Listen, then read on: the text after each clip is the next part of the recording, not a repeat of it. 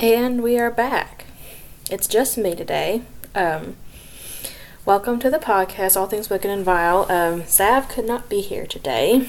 She had some other things going on, so I'm just going to be doing this one solo.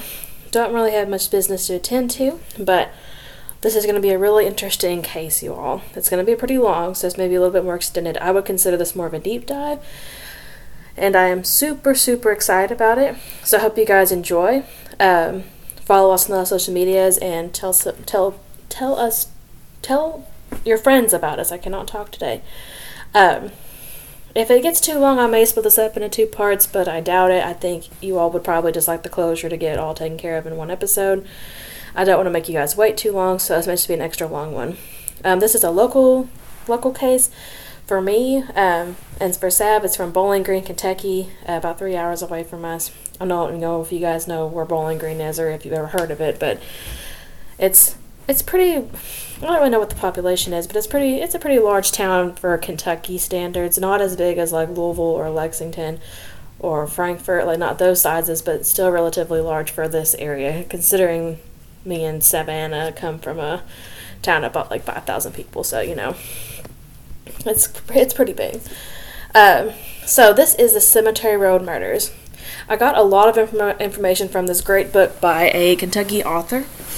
The book is titled The Cemetery Road Murders, and it's by Wes Sweeting. I will be reading several passages from the book towards the end because I feel like he just makes it sound so good. He's way more eloquent than I am about some of these things.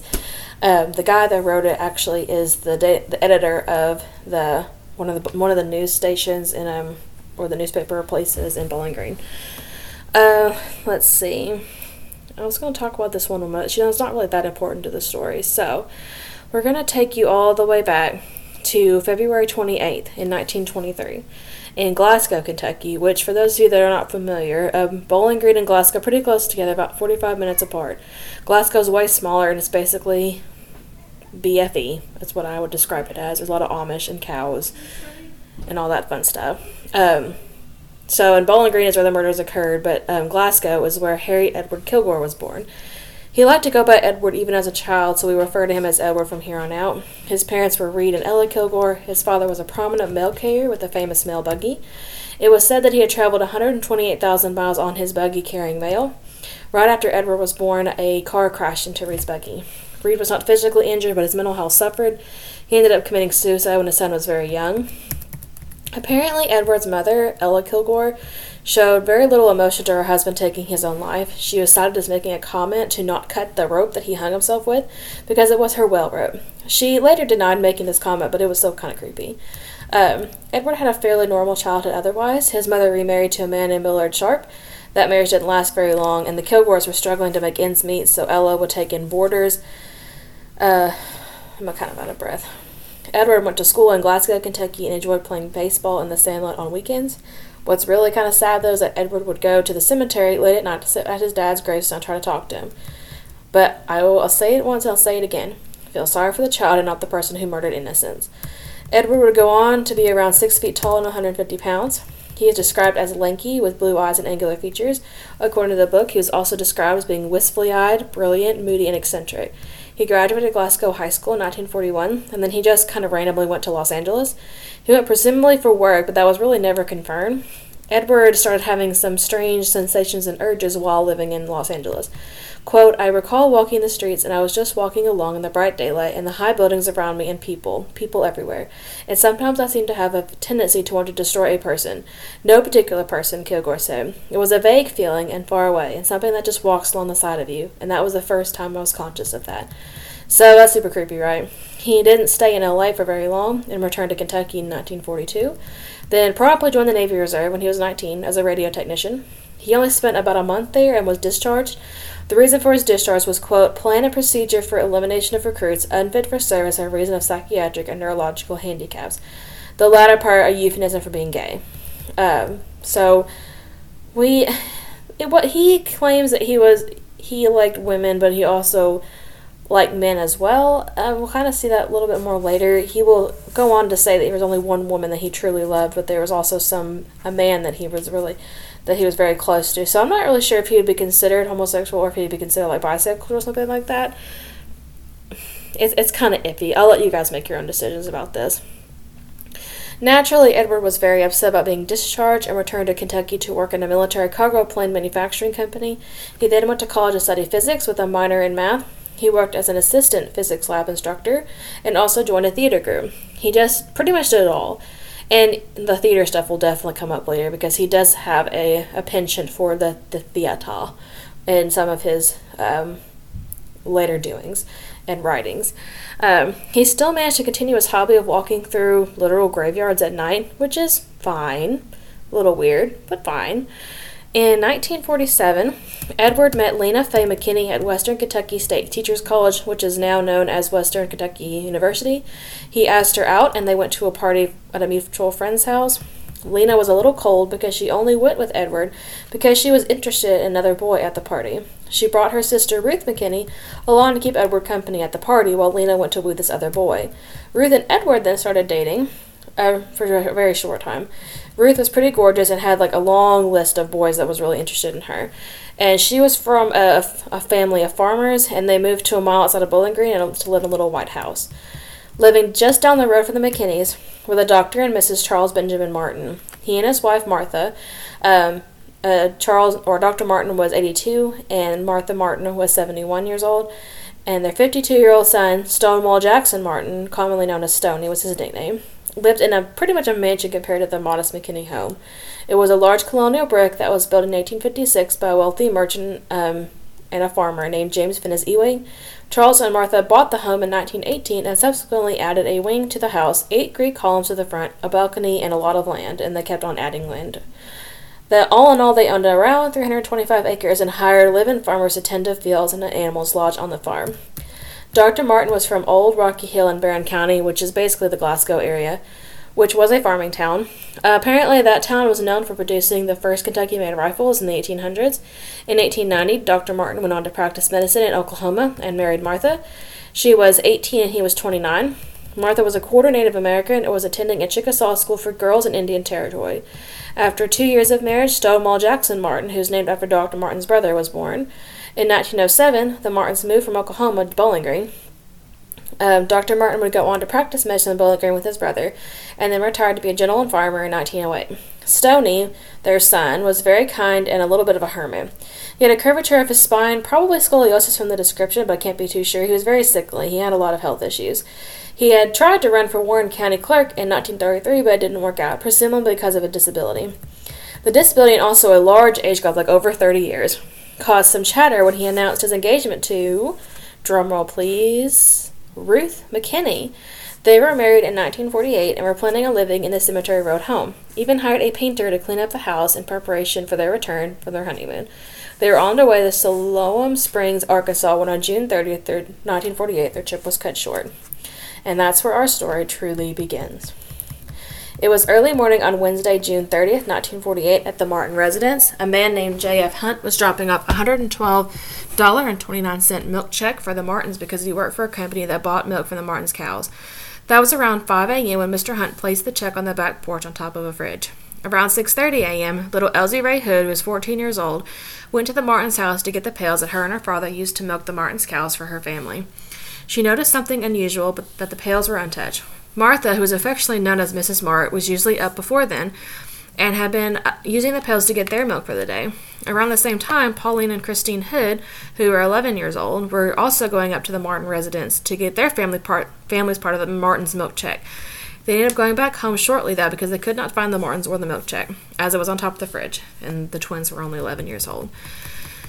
Then, around 7 a.m., Joe Emerson approached the Martin house. He was the painter that was hired by Stoney and Ruth. He was able to get into the house through the back door and then ventured into the kitchen to retrieve a key to the smokehouse because the painting supplies were kept there by the Martins. He was calling for the Martins but received no response. He thought they were asleep, so he went to the smokehouse and found that a can of white paint was missing.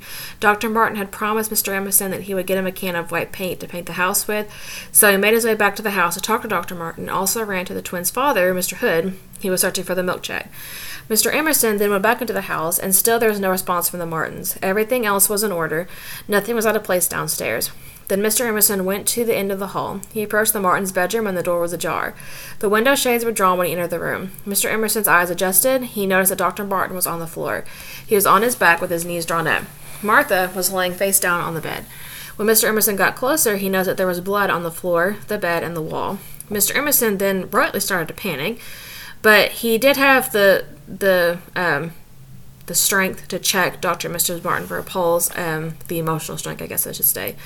Both were stiff and cold because rigor mortis had already set in. Mr. Emerson then ran out of the house and told Mr. Hood what had occurred. Mr. Hood thought the perpetrator was close by or still in the house, so he ran out of the house and ran into Herschel Bright, who was another neighbor.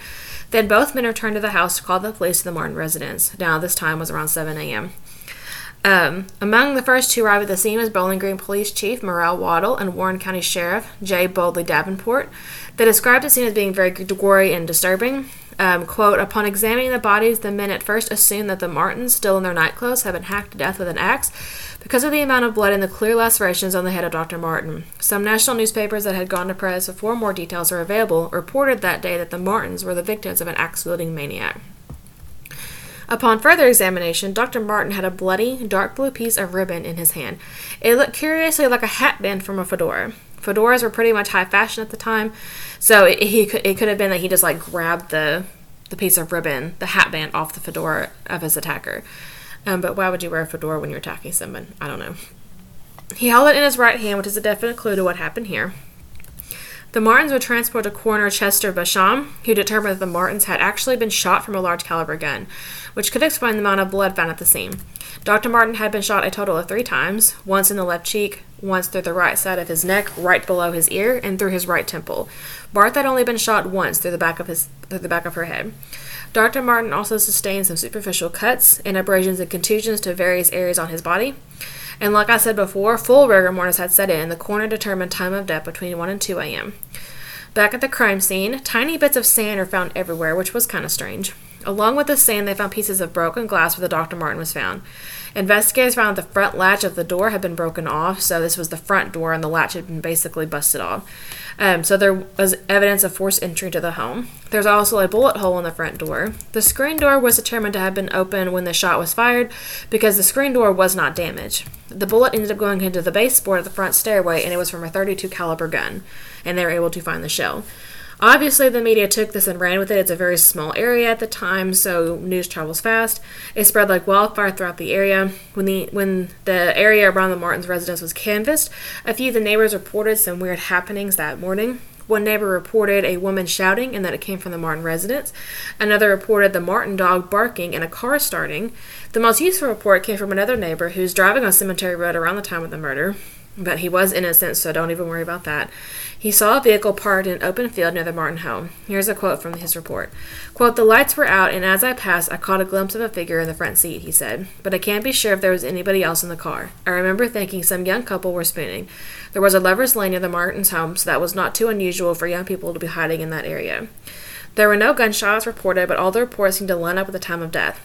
The other thing the investigators noted that there was nothing stolen.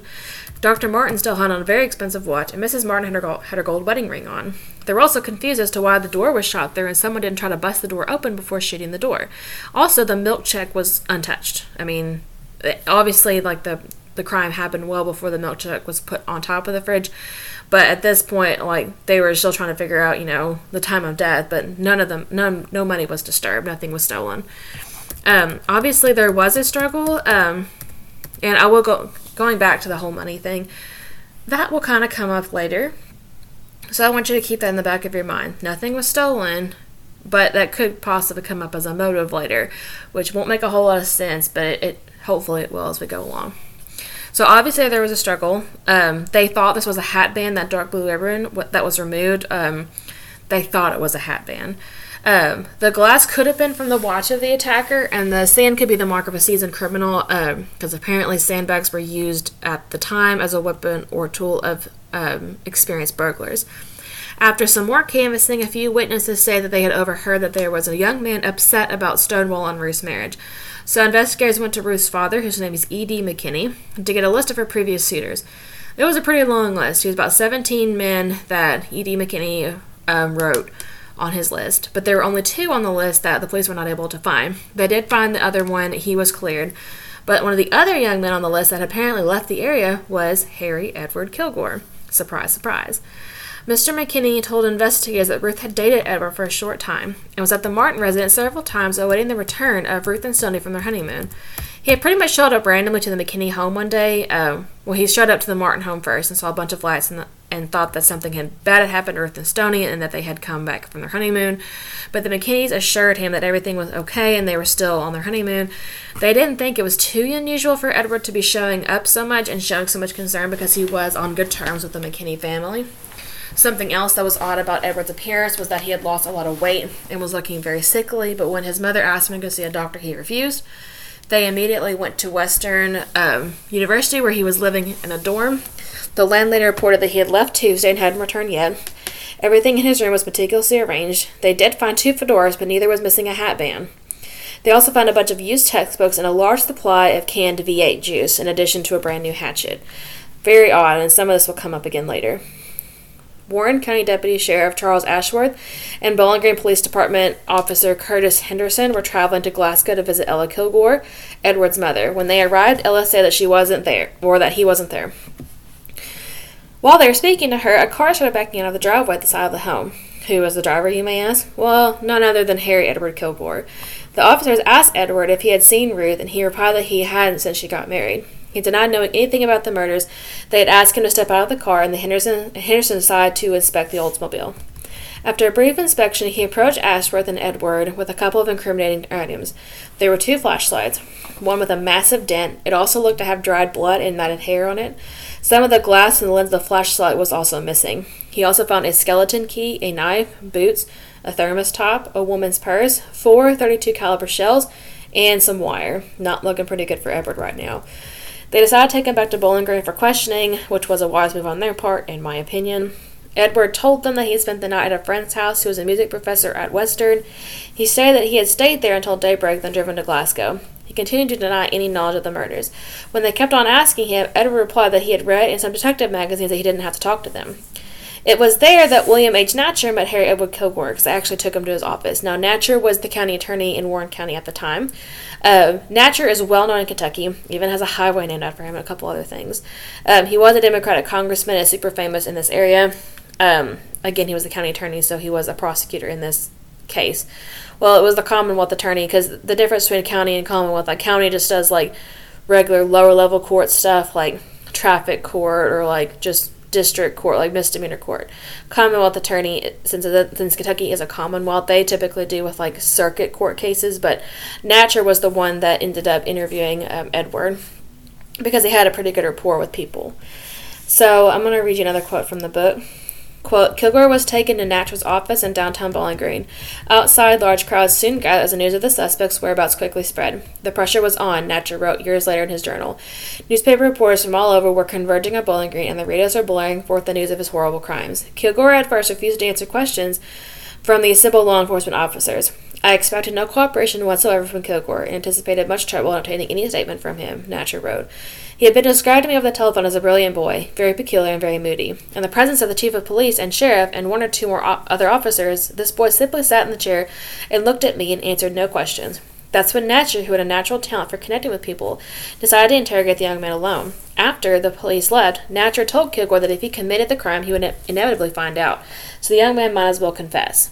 Kilgore paused for a moment. He said quietly, Mr. Natcher, I killed Dr. and Mrs. Martin. I almost fell over, because I certainly did not expect a confession so quickly.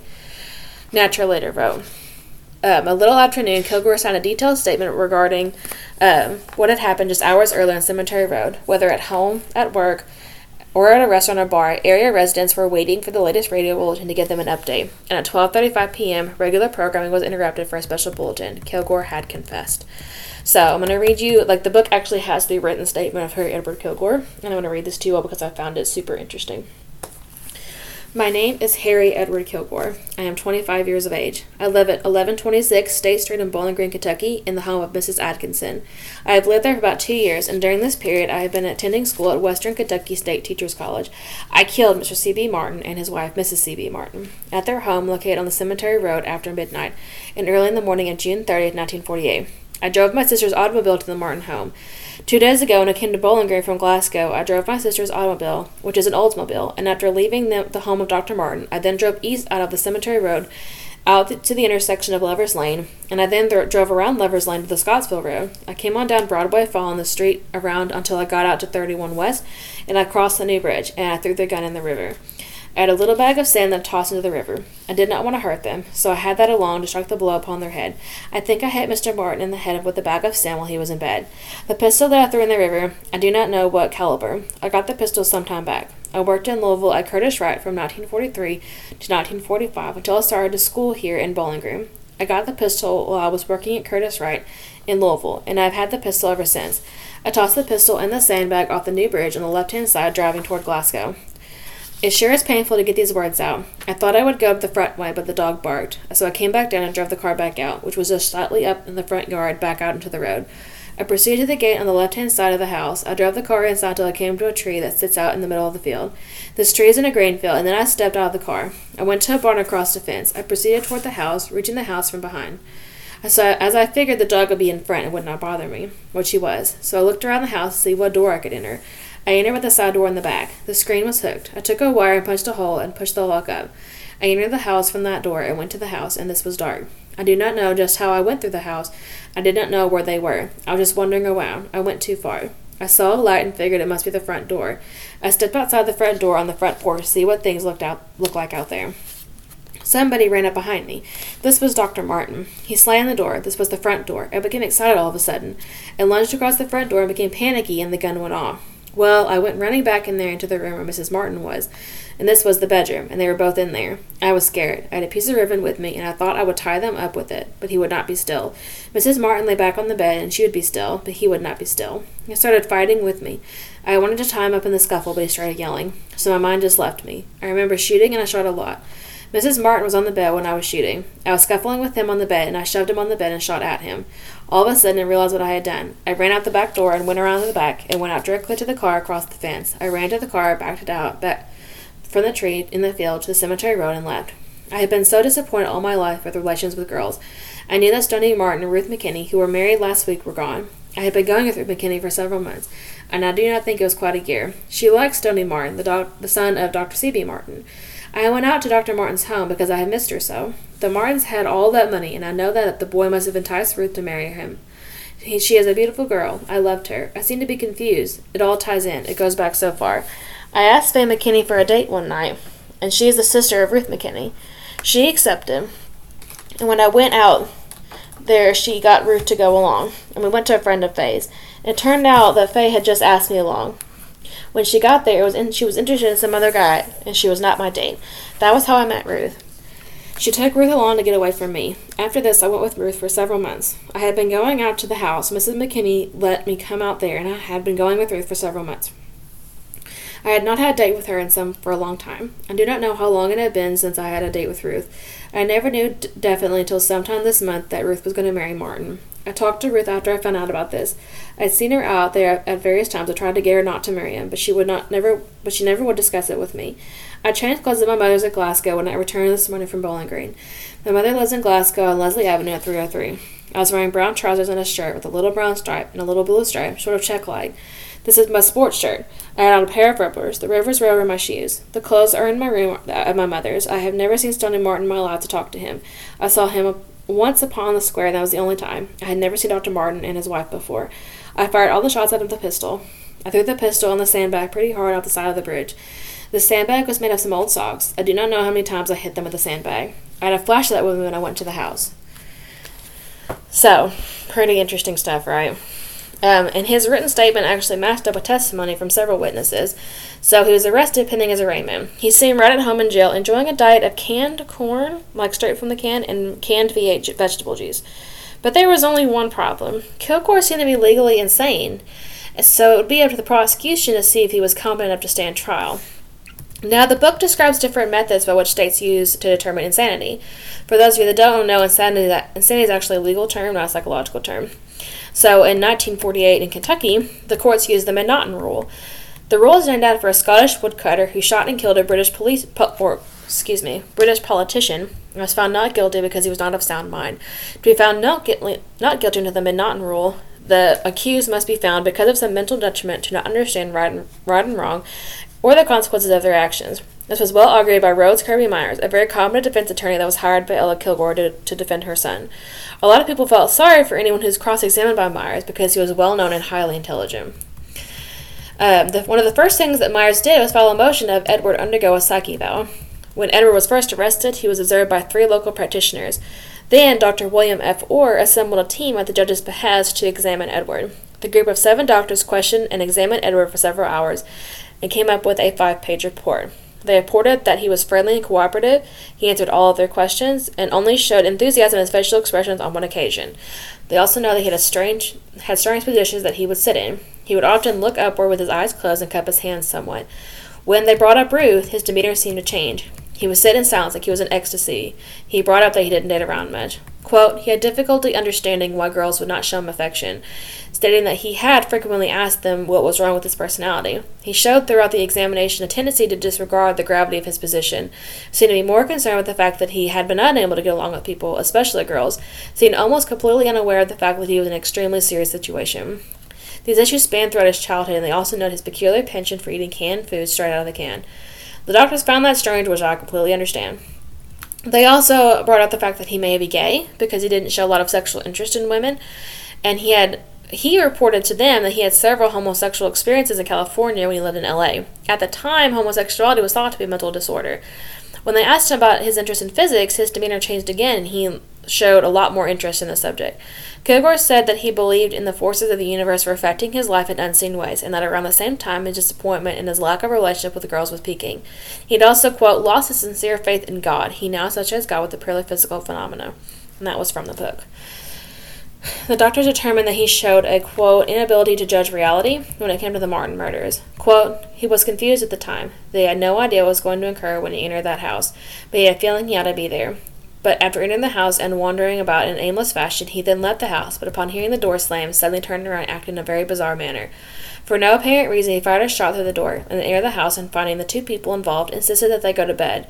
He can give no reason as to why he wished them to go to bed, but insisted that this was necessary. Then in a silly manner he tried to tie the hands of the man with some ribbon, expecting that these flimsy bands of cloth would be sufficient to restrain a man who was struggling. There was no logic to the way he proceeded, nor was there any indication that he was aware of what he was doing. These doctors did not think that Edward was sane. However, their conclusions were specifically worded to satisfy the M'Naughton rule. I don't know about you, but I think the Rhodes Kirby Myers had a little bit of part to play in that. That's just me. But they felt that he should be placed in a hospital. The judge reviewed this and he set an arraignment for the following Tuesday. The same day that the judge revealed the report from the doctors, the Martins were laid to rest. Their service was being held in the front parlor of their home. And obviously Stoney and Ruth were pretty much devastated because this was just a very tragic thing that has happened. Then, on July 6, 1948, Harry Edward Kilgore was arraigned for the murders of Dr. and Mrs. Charles Martin. He entered a plea of not guilty at the time, and Myers did not request a bond. During arraignments in Kentucky, not much happens. A lot of people think an arraignment is like a big deal, but it's really not. It's basically when the accused is advised of the crime or crimes that he or she has been charged with. Then the defense will usually ask for a bond if they are detained at that time, but that didn't happen in this case. Usually the judge will then set a continued first appearance or a pretrial conference or something like that, and send the defendant back to jail, which is exactly what happened here. Meanwhile, Natcher was busy at work with professional divers to attempt to find the murder weapon in the Barren River, but all efforts were unsuccessful. The gun was never found. He then stated that it might have landed or washed up on the shore, so the county offered a $100 reward for whoever found the gun. And throughout the summer, Edward stayed in the jail and was growing even more comfortable there. He read a lot of physics books. He would constantly be trying to solve problems or whatever and reading textbooks. But the once clean-cut, respectable young man soon turned into a dirty and disheveled person. He would often be seen dragging a broom with one hand. A lot of people thought he was building his insanity defense by these behaviors and by his appearance. J.T., or Top Orendorff, was one of the prosecutors in this case, also thought that Rhodes Myers was prepping his client to support the insanity defense by coaching him what to do and how to act. Edward basically said nothing to anyone and allowed his facial hair and the hair on his head to grow exponentially. It was theorized that Edward knew that the best way to avoid the death penalty was through insanity. He was a very intelligent man and probably knew all of this without his attorney coaching him. The grand jury met on September 7, 1948, and indicted Edward on 2 charges of first-degree murder. After hearing the indictment, Myers petitioned the court to suspend the legal proceedings to await the trial of the, quote, quote-unquote sanity trial. Those are called competency hearings, now for obvious reasons. Little did Myers know was that Stoney and Natcher had found Manfred Schanfarmer Guttmacher. He was a very prominent name in the psychology field, and his resume was long and impressive. When the initial report from the 7 doctors was released, Stoney and the Commonwealth attorney, R.D. Willock, and Top Orendorff met to discuss the insanity plea. They thought that Myers and Kilgore would win with this plea, and they wanted to get the opinion of Dr. Guttmacher to really figure out if Kilgore was insane. But Guttmacher was extremely expensive, about $500 a day in 1948, and that's equivalent to about $5,000 a day in today's money. Stoney offered to front the cost because he wanted to see Edward found guilty of these horrendous murders. So the days before the indictment, Dr. Guttmacher interviewed and observed Kilgore for several hours. However, he did not release his findings to the general public like the other 7 doctors did. It could be argued that the 7 released their findings to further the public's view of him being insane and to potentially taint future jury members, because everybody who's anybody is going to be watching this stuff unfold. So that stuff is naturally going to come out. People are going to talk. So if the 7 doctors release their thing, oh, well, he's insane, word's going to get out, and that could taint jury members later on and make them lean more to not guilty based on insanity. But who's to say? I think Guttmacher made a good decision by not releasing his findings to the general public. Privately, he told Orendorff and the rest of the prosecution they thought that Kilgore was faking being insane and that he could be convicted. And the sanity hearing began on September 22nd, 1948, with the Warren County Circuit Judge John Barrett Rhodes presiding, not to be confused with Rhodes Myers, the attorney. The hearing lasted 3 days.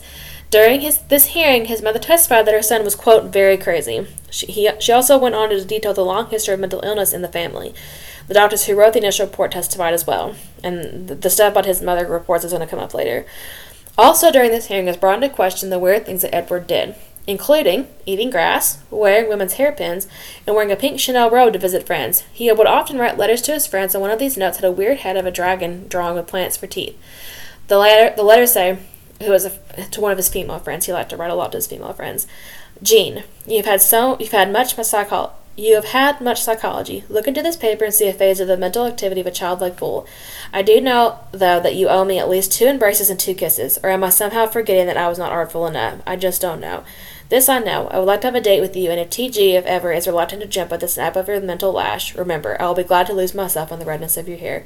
Yes, Jean, the stronger half of me is still sane, but you would be surprised what goes on in the other half. Kilgore had scratched another part of the letter, but you never did get to see the other half. Doctors examined the note while he was in custody and stated this about it. At this point, they think that Kilgore is schizophrenic. Quote, here is a dragon, a horrible-looking figure, with teeth out of which are growing some flowers that are attractive-looking. This man is expressing these drawings the turmoil and the conflict that goes on within himself between these good things and these sinister-looking things. Kilgore said in another letter to another female, quote, I have an almost irresistible impulse to hold you close to my breast and feel your warm blood oozing over my body. Fucking weird. A lady who worked as a librarian at Western found another letter, supposedly written by Edward when he was in jail. He had stuffed into a book that had been returned from where he had borrowed it. He said this about his state of mind when he killed the Martins, and he wrote this to his mother. Quote, my life has been a search for contentment. I am sick at heart with disappointment if I cannot separate unhappiness from my life. I can follow in the footsteps of my father. Where is the justice that I must find my life continuing through caverns of darkness? Not only is mine a life of injustices, but it begets injustice. Is fate so cruel that Mr. and Mrs. Martin were ordained to meet a foul with me? Have you, my dear mother, so lived that you should root the life of your latter days crushed and screaming with sorrow? My face is not that of a monster. My consciousness is not that of a demon, and my soul, though now it wanders, belonged in the Christian faith. Yet my life is a monstrosity, an abnormality. Nature abhors maladjustment, so let her arise and tear me down. Not but a twisted principle will be lost to the world, and alas, behold, justice awakens. Its weary eyes to see the substance of this damp and dreary existence will be surrendered onto the endless cycle and provide opportunity for another life. When this bit of matter is relinquished, may it sustain a principle that can find and follow the way of light. I told you he had a penchant for the theatrical. I mean, he's fucking weird. I don't know. Like, I don't think he's insane. I don't think someone that writes like this is... The argument could be made, I think. But I think he just tries to be flowery just because. Just to be weird. On the final day of the sanity hearing, Dr. Guttmacher took the stand and testified that Edward was not schizophrenic and that he was of sound mind. He cited how many hearings he had been a part of and provided proof of his findings. After 20 minutes of deliberation, just 20, the jury found that Kilgore was sane, but it would be about a year before Edward would face the 2 murder charges in court. After the jury's findings, Rose Mars attempted to petition the court for a new sanity hearing, citing 18 reasons why his client should receive a new hearing, but that was quickly shot down. The trial began on Monday, September 19th, 1948, and this is where things get a little more interesting. Kilgore stated that there was more to the murders than he had previously revealed. He had petitioned that if he were spared the death penalty, he would reveal the true story of what happened and reveal the identity of his accomplice. He stated that he kept quiet about the accomplice to protect him and their friendship. The judge accepted the offer, and this trial went a whopping 33 minutes. So this big old thing that everyone made such a big fucking deal about lasted 33 minutes. And they reached the plea deal. Now, the prosecution and the judge determined that they needed to investigate this new story immediately. During his time in jail, because he was still in jail at this time, and he was basically given life imprisonment for both charges. So he was going to be transported to the Edaville State Prison, or Kentucky State Penitentiary in Edaville, for the rest of his life, pretty much, until he was eligible for parole. Kilgore was continuing to enjoy his strange diet of canned peas and corn and V8 juice. A lot of his friends brought them to him. One of these friends was 35-year-old George Melvin Daggett. He is a music professor at Western. Kilgore referred to Daggett as his soulmate and told the court that not only was Daggett the one who came up with this plan, but he was the one who killed the Martins. Dun, dun, dun. I was going to leave you guys for cliffhanger on that, but I think that you guys deserve to hear the rest of the story because it gets even more wild. After about a week of his anticlimactic trial, Kilgore told the jailer that he wanted to destroy Ruth and Stoney, and that he constructed a makeshift shiv to do so out of a copper shower valve in his cell that he had fashioned to a knife. George Melvin Daggett was found and interrogated for several hours by Natcher and Orendorff, but he didn't receive a charge at the time. Kilgore was brought in front of another grand jury to indict Daggett. During this hearing, Kilgore revealed how he came to meet Daggett. They met in 1946 through a music class at Western. Daggett allegedly told Kilgore that he would help him with his mental issues and also give him piano lessons. He told the grand jury how Daggett outlined the murders, and his testimony lasted a little over an hour. Daggett was born in Minneapolis on October 29th, 1913. He was a good student, enjoying music, trains, and railroads. He went on to graduate at the Institute of Musical Arts in New York and Juilliard. He also taught piano to children. Interestingly enough, he also worked as a psychiatric aide and music therapist in the Institution of the Living in Connecticut, which was a psych hospital. He was hired by Western in 1945 as a music professor and was named head of the piano division in 1947. Daggett was indicted by the grand jury on September 28, 1949, on the charge of being an accessory before the fact to the willful murders of the Martins. He was also indicted on charges of, quote, demand for a thing of value by menace, in other words, extortion. This charge was based on an incident with Olga Eitner, who was a music teacher at Western. According to Edward, Daggett was having some financial issues. His mother needed surgery, she was diabetic, and she needed an amputation on her foot, and he was kind of stuck with the medical bills. And you don't really make a whole lot as a teacher or professor. He only made like $5,000 a year, I think. He eventually had to borrow about $2,500 from Ella Kilgore. Edward had stated that Daggett had come up with a way to make money as a traveling salesman. They found a shoe salesman just randomly on the street and told him to visit Olga Eitner in her apartment. It was not clear how he got there, but Kilgore and Daggett showed up and took pictures of Mrs. Eitner and the salesman in, quote, compromising positions. Daggett would go on to receive $4,600 from Eitner to keep the pictures under wraps from university officials. I guess she probably would have been fired for something like this as she was unmarried because everything was sexist back then. I don't really know why this was a thing. Daggett reportedly admitted to this scheme, saying that he did this to pay Ella Kilgore back. Edward claimed that the money was the reason for the murders of the Martins. He stated in a testimony to the grand jury that he would drive by the Martin residence and plot ways to get their money and how they would use it. Here's a quote from the book on the news story. He said that on the night of June 28th, they drove by the Martin house, but were scared off by a barking dog. The plan was to put into horrific motion the next night on June 29th, when he and Daggett were again driving by the Martin house late at night. This time, they stopped. Kilgore said he went to the back door, while Daggett stayed out front. Kilgore broke in using a coat hanger to unlatch the screen door and started wandering through the massive house looking for the Martins' bedroom.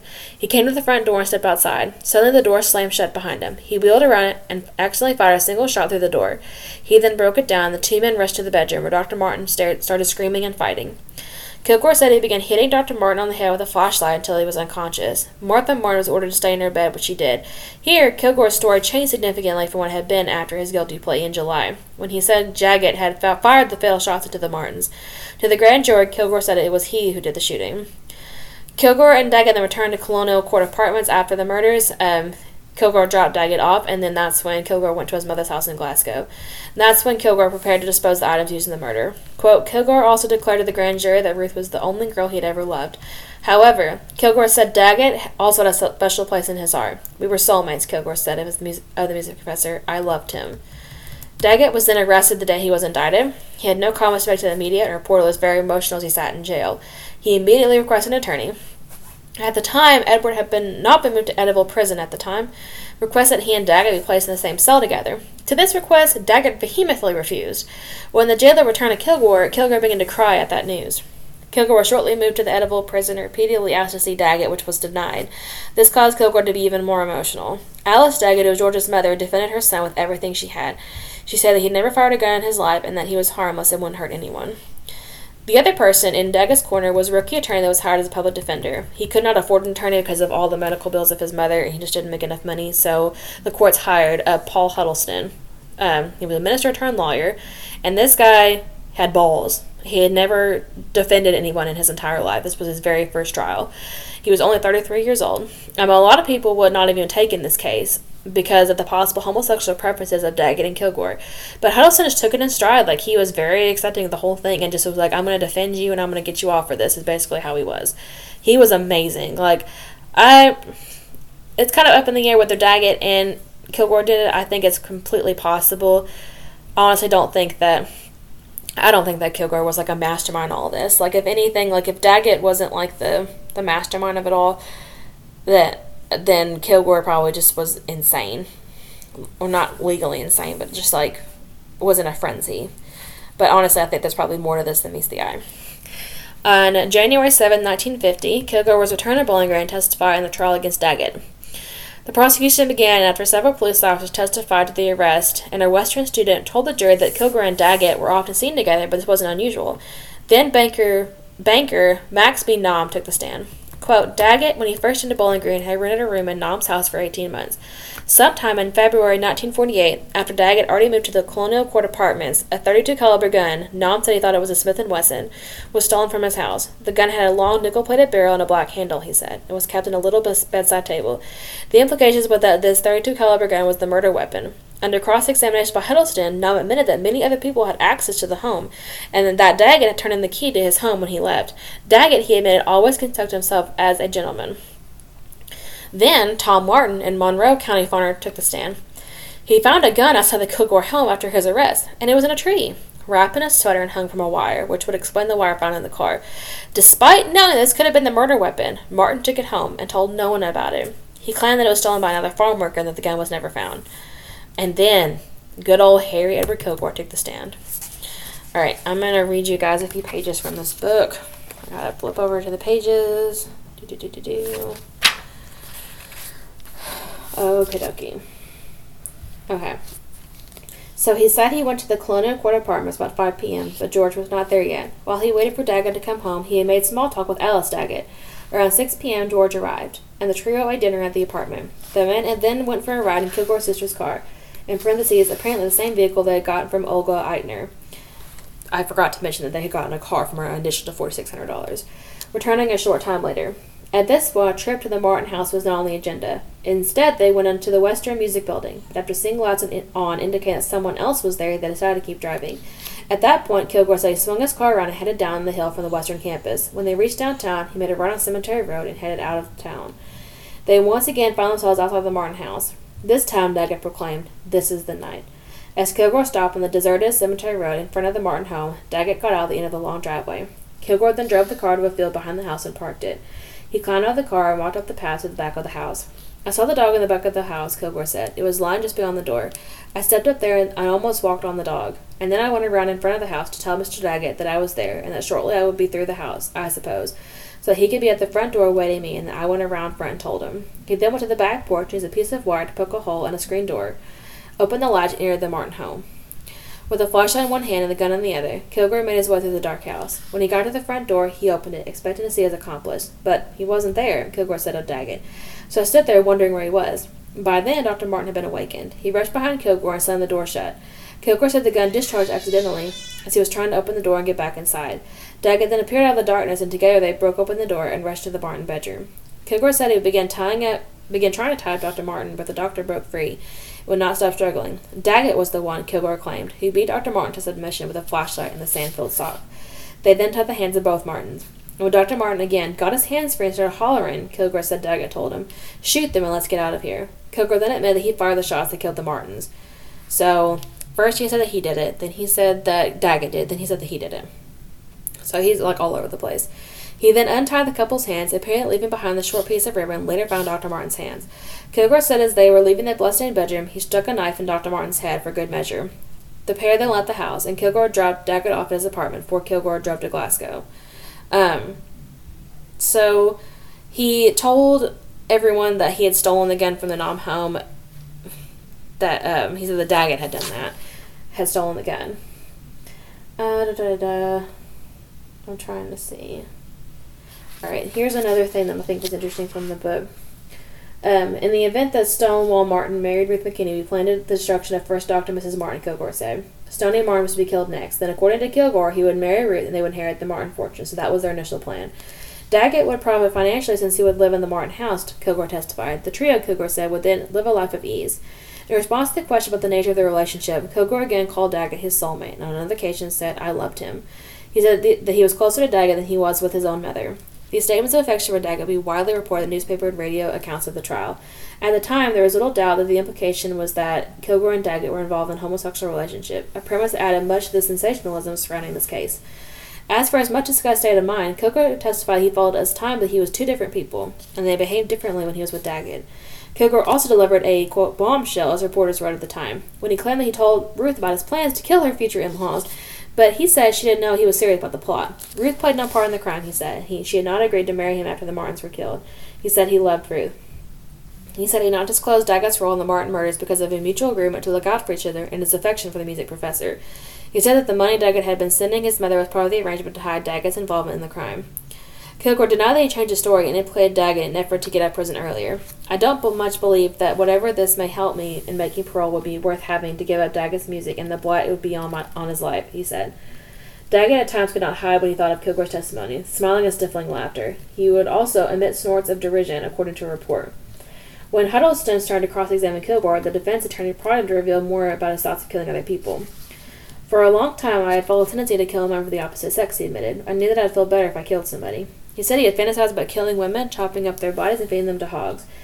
And again, he had the first urges when he was in California. "Many times I thought within a part of my mind of destroying girls. There have been times when I would sit," said Kilgore, who let the thought trail off. "It is hard for me to find now just how I did feel about these girls, just how these thoughts would come up. But I know that there have been times when I was considerably moved to bring some peculiar feeling out of myself by destroying girls. I want to see them dead like statues up in the cemetery that stand up on the monument." He did outline another plan to kill Daggett's sister-in-law. And Kilgore said that as Daggett was talking about some difficulty he had with his sister-in-law, it just occurred to me to kill her. And then he was going to chop her body up and flush her body down the toilet. And then Kilgore apparently was laughing when he made that statement. So they had made other plans, like to kill the husband of Daggett's landlady so that Daggett could marry the widow. Then they were going to kill the woman and inherit the widow's fortune. Daggett laughed out loud with that. They were also planning on killing Olga Eitner, according to Kilgore. And the defense attorney asked Kilgore if it was true that he intended to use the axe found in his room by police to kill his landlady. "Why, no," Kilgore replied matter-of-factly. "We had gotten that axe to kill Daggett's brother with." But this is something that really got me. Huddleston then asked a question that, quote, jarred the courtroom, according to a reporter. What was the name of the man you killed in Los Angeles? Ohrendorf immediately objected to that question, and the judge quickly just sustained the challenge. So he brought that up, I think, for shock value, just to kind of put some reasonable doubt in the judge's mind, and in the jury's mind, really. But he denied killing anybody in Los Angeles, but I wouldn't be surprised if he did, to be honest with you. After the grueling testimony, Kilgore's mother and sister then took the stand. They stated that the music professor held Edward under his spell, so that he was pretty much infatuated with Daggett. They told the jury that Edward was normal until he met Daggett. Under cross-examination, Ella became hostile to Paul Huddleston because he made her repeat what she had said at the sanity hearing and talk about the mental illness that ran in her family. And finally, Daggett took the stand. He was shaken and nervous, and Huddleston did a good job of guiding him through the testimony. So I'm going to read you some more from this book. Let's see. Daggett said Kilgore often spoke of killing girls who rebuffed his advances and feed their bodies to the hogs. Kilgore, Daggett testified, had also told him that plans to kill various people who were in his way, including the Martins and Stoney. Daggett admitted that at various times Kilgore had discussed with him plans to kill others, among them Kilgore's landlady and members of Daggett's family, including Alice Daggett and George's brother and his wife, and even their 3-year-old son. When Huddleston asked Daggett to describe Kilgore's plans to kill Alice Daggett, the music professor began to sob. He said through tears, "Kilgore came to me and said it'd be a simple matter to smother her and her pillow as she slept in her bed." The music professor said he did not believe the talk. "I didn't take him seriously enough," Daggett said. He said when he read about the Martin killings in the Daily News on June 30th, he was aghast. Daggett said he learned that Kilgore would just as soon kill a person as look at him. He admitted it, and Kilgore were together the night before the murders. He said Kilgore came to his apartment in a distraught state of mind and asked him to take him to his Western studio and play music for him. Daggett agreed. When they got to the music building, the lights were on in the office of Dr. Weldon Hart, director of the Western Music Department. Daggett said he didn't want to disturb Dr. Hart, so they drove around downtown for a few minutes. They returned to his apartment, where they talked for a few minutes more. Kilgore then left around 11:15 or 11:30 p.m., and Daggett went to bed, rising at about 7:30 a.m. for his 8 a.m. class. Daggett said he did not learn of the Martin murders until he saw the report in the Daily News. He admitted the pair had driven around that night, but said they never went down a cemetery road. As for his relationship with Kilgore, Daggett said he was interested in helping Kilgore ease his depression and dark moods, utilizing the therapy skills he had learned at the Institute of Living. Daggett said he would listen to play light and gay waltzes for Kilgore, who normally liked to listen to funeral marches. He said at the time they were fast friends and that Kilgore, when it came to music, was exceptionally talented.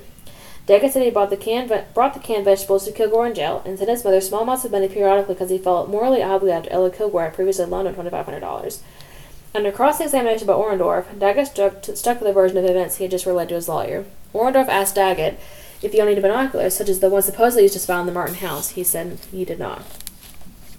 When the music professor's testimony completed, Alice Daggett then entered the courtroom, aided by a metal walker. George, who had not seen his mother several months, was allowed to hug her before she took the witness stand. She testified that she knew her son and Kilgore were together the night of June 29th until sometime before midnight, but that George was home with her for the rest of the night. She said she was a light sleeper, and would have known if George had left. She said her son was capable of committing murder, or capable of committing the crimes he was accused of. George wouldn't kill a fly, she said. And she did say they had some antique opera glasses, which could have been used for, as binoculars. The next day, 2 more witnesses took the stand for the defense. Ben Logan, a state probation officer who worked from Bowling Green, had visited Kilgore, and that's the man that Kilgore showed the knife to, and told him he would kill Stoney and his wife. The jailer was also called to the stand and admitted that Kilgore did cause some trouble and was well behaved overall. Huddleston decided not to call Ruth Martin to testify, and the reasons are unknown. It's possible that he just wanted to focus on the crazy killer who was Kilgore. Orendorff ended by giving a 25-minute closing argument where he called Kilgore's testimony one of the most sordid, horrible, and revolting stories ever told in a Warren County courtroom. But he still thought that Daggett was the mastermind and Kilgore was the tool. He posited that it would have had to take 2 men to commit such crimes efficiently with the limited tools that they had. He said that Daggett dominated Kilgore and that Kilgore had nothing to gain by turning on his friend. So why would he lie? He was not promised anything. His testimony would not increase his chance of getting parole early. Now, Huddleston's closing arguments were 2 hours long. And I'm going to read you some more from the book. Let's see. Let me find it. Okay. This diabolical story was hatched in the brooding mind of Edward Kilgore, who was incarcerated in the Warren County Jail for 15 months alone, Huddleston said. He said Kilgore, who Huddleston called a crazed man, believed his chances for parole would be enhanced if he implicated someone else in the crime. He noted that no one came close to corroborating Kilgore's version of events except for his mother and sister. He also tried to elicit some sympathy from jurors, calling the music professor a poor man, pointing out the imposing legal battery he faced, including Orendorff, and several private attorneys that Stoney Martin had hired to aid the prosecution. I completely agree with how he's doing this. Huddleston said his client's case was so important for the Commonwealth that even the illustrious Rose K. Myers would sit at the prosecutor's table. Myers jumped to his feet and protested the characterization of his presence. He said he had been hired to represent the interests of Kilgore's mother, Ella. Huddleston also asked the jury to remember Kilgore's demeanor when he asked about killing a man in Los Angeles. While no evidence was presented that Kilgore had killed someone else, Huddleston knew that if the jury believed that he perhaps committed or even contemplated murder years before he met Daggett, it would cast doubt on the prosecution's contention that Daggett was the catalyst for Kilgore's murderous fantasies. At the conclusion of the closing statements, Judge Rosen assured the jury that they could find the former music professor guilty and then sentence him to either life in prison or the electric chair or acquit him. After 2 hours, they could not reach a verdict. So after another hour and a half, they were deadlocked. So one source claimed it was 8-4 for conviction. The other source said it was 9-3 for acquittal. So Orndorff was like, I'm going to put you on trial again. After the first trial ended, Daggett was able to be released on a $5,500 bond that a few community members had fronted for him. I'm going to read some more from the book. Because this kind of, I feel like this, for the second trial that Daggett was under, I feel like the book kind of just does a really good job of like explaining all of this. And then I'm going to read you the appeal that happened after the second trial. Or I may just like paraphrase for you from the book. So during the second trial, let's see here.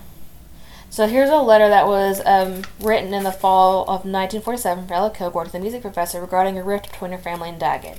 Quote, when you and Edward seem to be such dear friends, I was more than willing to help you in your financial strait, according to Edward's judgment. But now that you have shown your ungratefulness to Edward, I do not feel as I once did. The letter reads in part. Let's see. Huddleston pretty much stayed to the regular thing for the stuff that he had done before. And then Harry Edward Kilgore was called to the stand again after a couple more witnesses. Let's see here. And I mean, Ella Martin Booker, which was Edward's sister, also testified that Daggett came to the home very often. And after Edward was arrested, he'd asked her to arrange for the music professor to visit him in jail, which he did, which is kind of weird. I don't know if he was just doing that for moral support or what. So he's now saying that under Daggett's direction, Harry said that he shot the Martins while Daggett held the flashlight, and then Dr. Martin fell off the bed after being shot. And again, he's saying that we did this for money. And then they said that they planned to kill a bunch of people. Pretty much the same thing that was... That's pretty much everything else that was said, like in the first trial. There was also this thing with Huddleston asked Kilgore if he'd experimented with using dry ice to kill a person. Kilgore admitted that he had. I had brought up the matter of destroying a person by suffocating them with carbon dioxide or dry ice, he said. He elaborated, saying he thought of a scheme to fill a hot water bottle with dry ice and hold the bottle to a person's face, suffocating them as the dry ice evaporated. He said he believed that the method of killing someone would go undetected in an autopsy. So that was kind of weird. So they kept on like going over all this stuff, and then Huddleston then asked Daggett when he took the stand, did you kill Dr. Martin and Mrs. Martin? Or did you help plan it? Did you have any part of the murder? And he said no. And let's see. And then Daggett also said that Kilgore had once shared his plans to kill the Martins with him, but he never thought he would go through with it. So after all that new evidence, there wasn't really any substantial new evidence that came from all that. There was just a few interesting things that I found in that. So this is interesting. Here's a quote from the book. Judge Frozen ordered a 15-minute recess so that both sides could prepare for closing arguments. After the recess, Rhodes summoned Huddleston to his bench, where he informed him that, as the insistence of the prosecutors, more jury instructions would be read, allowing for a verdict of voluntary manslaughter. That's not what he was charged with. This is just weird. Huddleston protested vehemently to no avail. The manslaughter charge was a way for the jury to find Daggett guilty of something, even if they did not believe the state had proven Daggett was guilty of willful murder beyond a reasonable doubt. Because of the stigma of even being accused of being gay, Paul Huddleston was convinced they were going to convict him of something. So he literally was like challenging the jury to find Daggett guilty of murder or of nothing, and then use the words of Patrick Henry, give him liberty or give him death. So he was like on his shit with this case. Like, I give props to this man. Like, if you think Daggett did it, I think he could have. I think it's potential. I don't really know what I think about this after reading all this information, but I honestly think that Daggett probably had a part in it. But his attorney was on his shit. He kept on saying that his client was an innocent man, but the issue was that the jury found that George Melvin Daggett was guilty of manslaughter. Was sentenced to 11 years in the penitentiary. So, that was not good. Nobody really liked that because, again, he wasn't charged with that. So, you either need to find him guilty of murder or find him guilty of nothing. So, it was just so awful. So, he asked for a new trial, Huddleston did. And then they ended up filing an appeal. And this guy had never written an appeal before, ever, in the history of ever. And this appeal was probably one of the best written appeals that most people had ever seen before. It was full of prose, and I really want to read you guys this appeal, and it's kind of long, so I may not read all of it, but I feel like you need to hear some of it just to know like how good of an appeal this was. It's very famous. I don't know if you can find it anywhere else. The original brief is about 16,000 words long, so this version below that they use in the book is condensed. Okay. So, before the Court of Appeals of Kentucky, fall term 1950, an appeal from Warren Circuit Clerk, brief for appellant, preface, may it please the court. This is the appeal of a man who is punished for something he did do by conviction for something he did not do. It may illuminate the matter if you review the history of his case. A sense of horror swept over Warren County at 5 minutes past 8 o'clock in the morning of June 30, 1948, when a local radio bulletin reported the deaths of Dr. and Mrs. C.B. Martin. The announcer said the elderly couple had been discovered an hour earlier in a bedroom of their palatial home on the outskirts of Bowling Green. They had been shot, stabbed, and bludgeoned. There were signs of a struggle. The motive was not apparent. People listened avidly for more details, and the radio kept them informed as the story developed. There was a report at 9:30 a.m. that the definite suspect was being sought. By 11 o'clock, it was generally known that Edward Kilgore had been taken to custody at his home in Glasgow and returned to Bowling Green for questioning. Then came the climax. A bulletin at 12:35. Kilgore has confessed. Edward Kilgore, a former student of Western State College, had dictated and signed a statement relating in detail how and why he killed Dr. Martin and his wife. The Park City Daily News came off the press at 4:30 p.m. with the opening paragraph of his story set in 10-point type. Harry Edward Kilgore, 25, Glasgow, a jilted suitor, Wednesday morning sent a confession to the murder of Dr. and Mrs. C.B. Martin, Cemetery Road, aged parents of his rival, County Attorney William H. Natcher said. The confession was signed at 12:35 o'clock, approximately 10 hours after the murders believed to have been committed. Dr. Martin was shot 3 times, while his wife had been shot once. The physician was shot through the neck and head, and Mrs. Martin through the head. Kilgore intimated in his confession, Mr. Natcher said, that he went to the Martin residence to have it out with Dr. and Mrs. Martin, parents of Stonewall Martin, 52, married June 23rd of Russellville, Kentucky, to Ruth McKinney, 18, a neighbor. Again, that age range is really stupid. 52 and 18. Blech. The young man was quoted by the county attorney as saying the Martins were wealthy and had enticed the girl, whom he loved, from him. Another byline featuring the same issue of the paper elaborated on Kilgore's motives. A slim, wistful-eyed youth who had said he had been disappointed all my life with relations with girls, who had charged formally early Wednesday afternoon with the willful murder of Dr. and Mrs. C.B. Martin. It all ties in, goes back so far. I love her. Harry Edward Kilgore, 25, former Western College student from Glasgow, said in confessing the murder of the couple about 2 o'clock Wednesday morning in their southern colonial-style home on the Cemetery Road. The Martins had all the money, and I know that the boy must have enticed Ruth to marry it, Kilgore said. I tried to get Ruth not to marry him. I had been going with her for several months. I loved her, he added. It was the time between the discovery of the bodies and a conversation last Saturday night Sheriff J. Baldley Davenport had with a man whose identity was not disclosed that brought the quick apprehension of Kilgore. Davenport said that the man had told him, "There's a boy mighty worked up over Stonewall Martin and Ruth McKinney getting married." Kilgore was confined in the Warren County Jail. I'm going to skip over that a little bit. I'm gonna skip over a little bit to his argument. It has been widely said that the parties charged with crimes that need protection of the law against unjust convictions quite as often as the public needs against groundless acquittals. We respectfully suggest that Professor George Melvin Daggett needs protection here against an unjust conviction in Warren Circuit Court, and we suggest further the Commonwealth also needs protection in the instant case, lest the people of Kentucky themselves commit a crime against humanity. Our argument is founded upon 3 major predicates, embracing all 10 points raised in the motion and grounds for a new trial. The propositions are these: first, the verdict was not sustained by sufficient evidence; second, the instructions were erroneous and prejudicial; and third, the verdict was the product of irresponsible jury caprice and prejudice. These premises, or any of them, will support a conclusion of reversible error in the trial below. Let us examine the propositions. The Commonwealth produced Edward Kilgore as the chief accuser of George Daggett, but Kilgore admitted his own complicity in the murders of Mr. and Mrs. Martin. Indeed, he is still convicted of the crime. Suing inquiry into the sufficiency of the evidence naturally raised 2 questions. Was the testimony of Edward Kilgore worthy of belief, and was the story of Kilgore, the accomplice, corroborated by any other evidence tending to connect the appellant with the offense? It will appear that both questions will be answered in the negative. I'm going to skip over that. We kind of already talked about that. We talked about that already. I mean, he just keeps going on and on and on and on. It talks about the casket of Amontillado. That's one of Edward Kilgore's favorite Edgar Allan Poe stories, and that's where he kind of got the whole Los Angeles murder thing, because he thought he was being jilted by a friend. Let's go back. I'm not going to read the rest of this. I just wanted to read you guys some of it because it's a pretty famous brief. So if you guys can find this appeal and read the whole thing, I would encourage it. But Huddleston's appeal actually worked.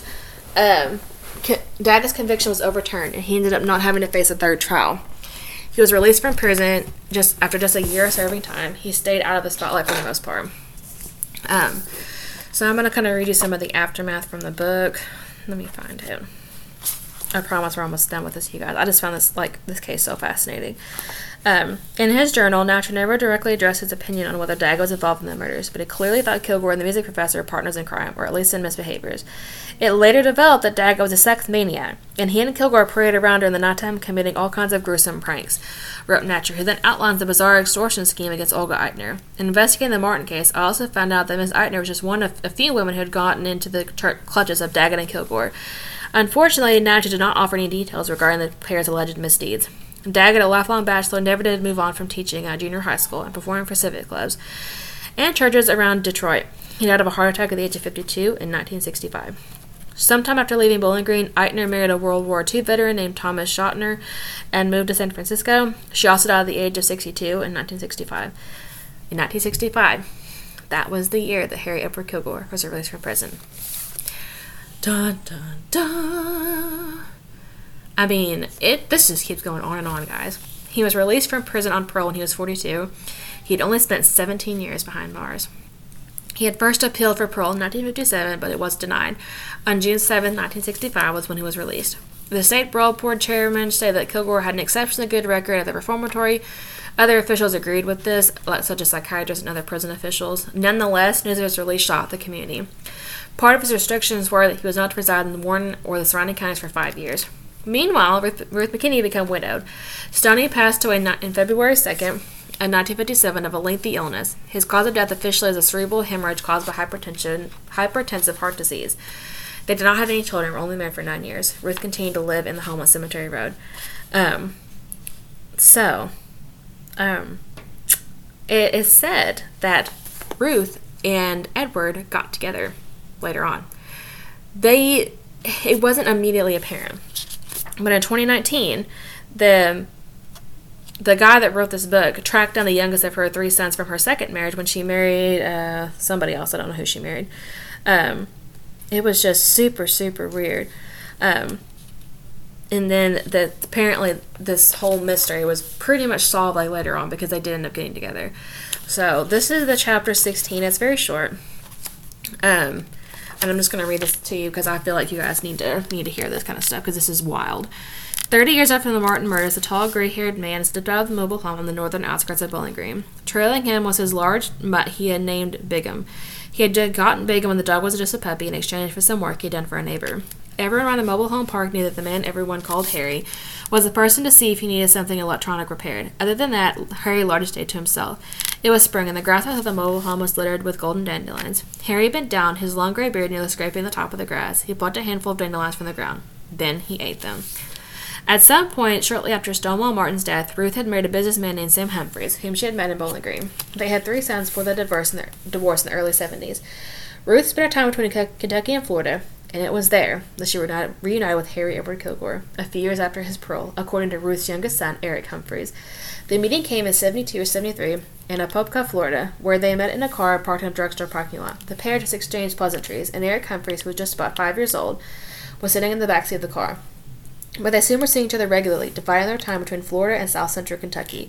Humphrey said he and his family even lived with Kilgore for a few years at the Bowling Green Mobile Home Park in the late 70s. By then, the city was at the tail end of an unprecedented 2-decade lawless spree that earned the city the name Little Chicago. The local group of criminals were making money from illegal alcohol sales to the surrounding dry counties from a massive multi-state car theft ring and anything else that could produce revenue. In this chaotic atmosphere, Kilgore faded into the background. While Murder Mansion was still a landmark, the details of what had occurred there had receded into opaque memories. Locals had too many new murders making headlines to probe once nearly a quarter century before. Perhaps in a quest for some anonymity, Kilgore had taken to calling himself Harry by then, as opposed to Edward, as he previously known. Humphreys had said Harry had one close friend in Florida, but they had a falling out shortly before Harry's death. Kilgore had few other friends, and even those he did have apparently did not know about his connection to Bowling Green's most infamous crime. It seemed for both Ruth and Kilgore the plan was to put it behind them and become normal people, Eric Humphreys said. At the time, Ruth does not know the full story of their relationship. We didn't understand what Kilgore had done, Eric Humphrey said, but some extended family members apparently did. They were dead set against him being around the family, Humphrey said. They hated him. It was around the time of Ruth's death that her sons found out about Kilgore's past. They also learned that Ruth had forfeited much of the Martin fortune when she married their father. Between his marriage to Ruth in June 1948 and Kilgore's trial in September 1949, Stonewall Martin filed a will in March 1949. The will stipulated that Ruth would inherit most of the estate as long as she did not remarry. I think Stoney had a little bit, he was smart. The estate, according to the will, was substantial. A cemetery road home was surrounding 225 acres, 241 acres northeast of Bowling Green, 661 acres of land in Oklahoma, with splendid prospects for oil, according to the will, and an unspecified amount of cash, stocks, bonds, and securities. If Ruth may marry or die, the will stipulated that most of the assets would go to the Independent Order of Odd Fellows, a fraternal service organization. Specifically, the will called for the Martin home to be used for the children of members of the Independence Order of Odd Fellows, and that place shall remain and always be known as C.B. Martin home. And she did remarry. So the entire estate was actually valued at the time at more than $100,000, but about $1 million in today's money. So yeah, I honestly think that Ruth has something to do with it. Like, Kilgore said that he told her about it, and she wasn't really into it, but I think she was. And I think Stoney caught on to it because he was like, oh, I'm gonna file a will, and you can't get remarried. So I think he's smarter than he looked. One thing I want to say. Humphrey said his mother never directly discussed her involvement, if any, in the Martins' murders. Humphrey said even now he's at 50-50 in her involvement. I don't know if we will ever get the full story. One thing he is sure of, while she always described Kilgore as a friend, they were in love, Humphrey said. He was always head over heels in love with her. When asked if the feeling was mutual, he did not hesitate to answer. Definitely. And Ruth died on October 24, 2017 at age 88 in Apopka, and her body was cremated. She also suffered dementia in the last 20 years of her life. So, what do you guys think about all that? I think that there was a lot more people involved. I think Daggett and Kilgore had a scheme, because I don't think that Kilgore was intelligent, but not having the street smarts to do this job by himself. So I think that Ruth and Daggett had something to do with it, but that's just me. There's a couple of theories that are in the bag, but I'm not going to read those to you. You guys can look at this book if you want to. The book goes into so much more detail, and I've been rambling on long enough. So let us know what you think about this. It's pretty awesome. Check us out on all our social media. Hopefully Sal will be back next time. And peace out, bros.